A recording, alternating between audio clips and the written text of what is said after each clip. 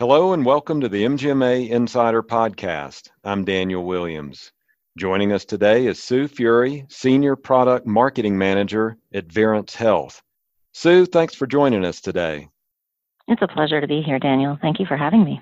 So, tell our audience a little bit about your background in healthcare.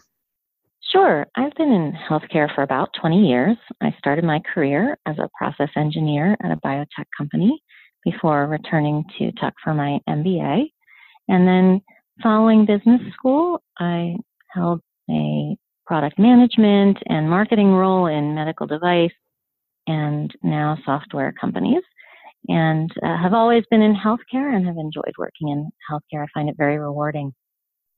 Well, you've got an exciting project right now to talk about. You're a co-author of a recent white paper on population health that's titled Managing Chronic Care Populations, Improve Health and Contain Cost. Tell us a little bit about the research behind that and who your partners were, your co-authors on that project. Well, let's start off with the basis. The cost of healthcare in the U.S. is just staggering. And as part of that research, I was surprised to determine that 90% of it can be attributed to chronic conditions and mental health. That really surprised me. One of the things that we wanted to highlight is that population health management can help contain those costs. So in February of last year, we did some proprietary research to really understand the progress that organizations were making in population health and the challenges that they faced in rolling out those programs. Then we sought out industry leaders in population health management to try to understand what made them successful so that we could really understand what those best practices were and then share them with other clients of ours. So in this paper, we chose to focus in on Physicians Medical Center, one of our clients, an organization that is really at the forefront of the transition to value-based care. And they helped co-author this paper. Your research shows the benefits of moving to value-based care to manage chronic disease, but I found something interesting in there that you bring out, that practices really struggle to implement a population health program. Why did you find that's the case? Yeah, you're absolutely right, Daniel. It really is important and is going to be increasingly more important for organizations to be able to integrate care coordination capabilities into how they deliver care. It's going to be very important to being able to improve outcomes and better control costs, which we saw is so important to being able to bring down the cost of care in the U.S. What we've found in talking with practices is that cultural, organizational, and I would say operational barriers stand in the way, as well as an item that is pretty highly known across the country, the sense of provider burnout, the feeling that providers just can't take on any more. They already have so much to shoulder.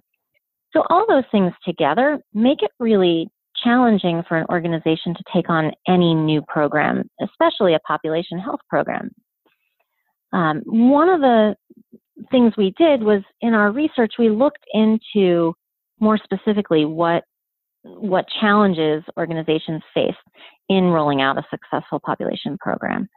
And what we found was most organizations struggled with managing outreach to really engage with patients that are high priority, closing gaps in care, being able to really understand at that moment when you're seeing a patient what needs to be addressed, and then integrating that team-based, collaborative, I'd say, approach to delivering care. Those are the three areas that our research showed most practices struggle with. One of the themes I found in the paper is technology. What did you find in your research that talked about the role that technology plays in helping medical practices manage chronic care? Well, Daniel, it is just one piece of the puzzle. Certainly, cultural and operational changes are also definitely needed, but technology can really be helpful. Advanced population health tools can help enhance care quality, for example, by taking patient data and aligning it with evidence-based guidelines right at the point of care to help providers and the rest of the care team more effectively close gaps in care. It's really important. Technology can also help increase provider efficiency. We earlier talked about the significant challenge of provider burnout and the feeling of being overwhelmed. Tools like automated tasking engines and care coordination tools can help extended care teams operate at the top of their license, balance workloads, and really take some of the burden off of providers in delivering that care. And then there are the financial benefits. So I know here at Verance, we have a number of tools that our clients use to help them achieve better performance in value-based care contracts. So that's certainly very helpful as well. One of the things that I really liked about the paper was that you take a real life look at a particular medical practice. That's Physicians Medical Center. There's a case study there that looks at how they improve diabetic patient outcomes with a population health program. What did you find interesting about that case study, and what do you want to share with the audience? What I found fascinating was how an already high-performing organization was able to significantly improve outcomes, really by having more timely access to actionable data, and then by extending the reach of their providers. Physicians Medical Center was already at the forefront of the transition to value-based care, had been featured in webinars by CMS. They were in the original CPC initiative and are now part of CPC Plus. Their providers thought they were excelling in diabetes management, and they were. But through organizational transformation to team-based care and establishing trust across the entire care team to leverage that extended staff, and then with tools to facilitate that data-driven care approach and make that team coordination easier. With all of that together, they were able to take already exceptional results to a whole new level. And I found that fascinating.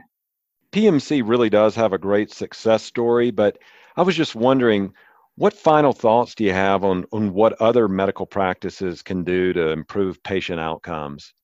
Yeah, I think what I'll leave the audience with is maybe I'll paraphrase what Tracy Kaplan, the clinical manager at Physicians Medical Center, told me.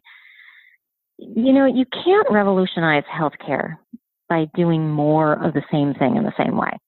It just doesn't work. You have to approach things differently. You need to look at the cultural, organizational, and technology changes that are required to be successful in transforming to value-based care. Their approach, I think, was a good one. They started small. They generated momentum, generated credibility with their providers, started with quick wins, and expanded from there. So everyone can do it. It takes more than technology. It takes more than just doing more of the same thing. But everyone can do it, and it's really an important thing that we have to devote time and energy to help solve this problem in the U.S.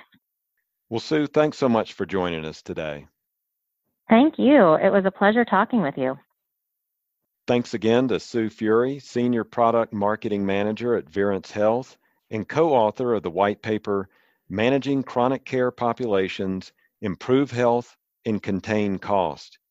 You can access the white paper at mgma.com/resources, and you can listen to our full catalog of episodes at mgma.com/podcast. Thanks so much for listening. I'm Daniel Williams.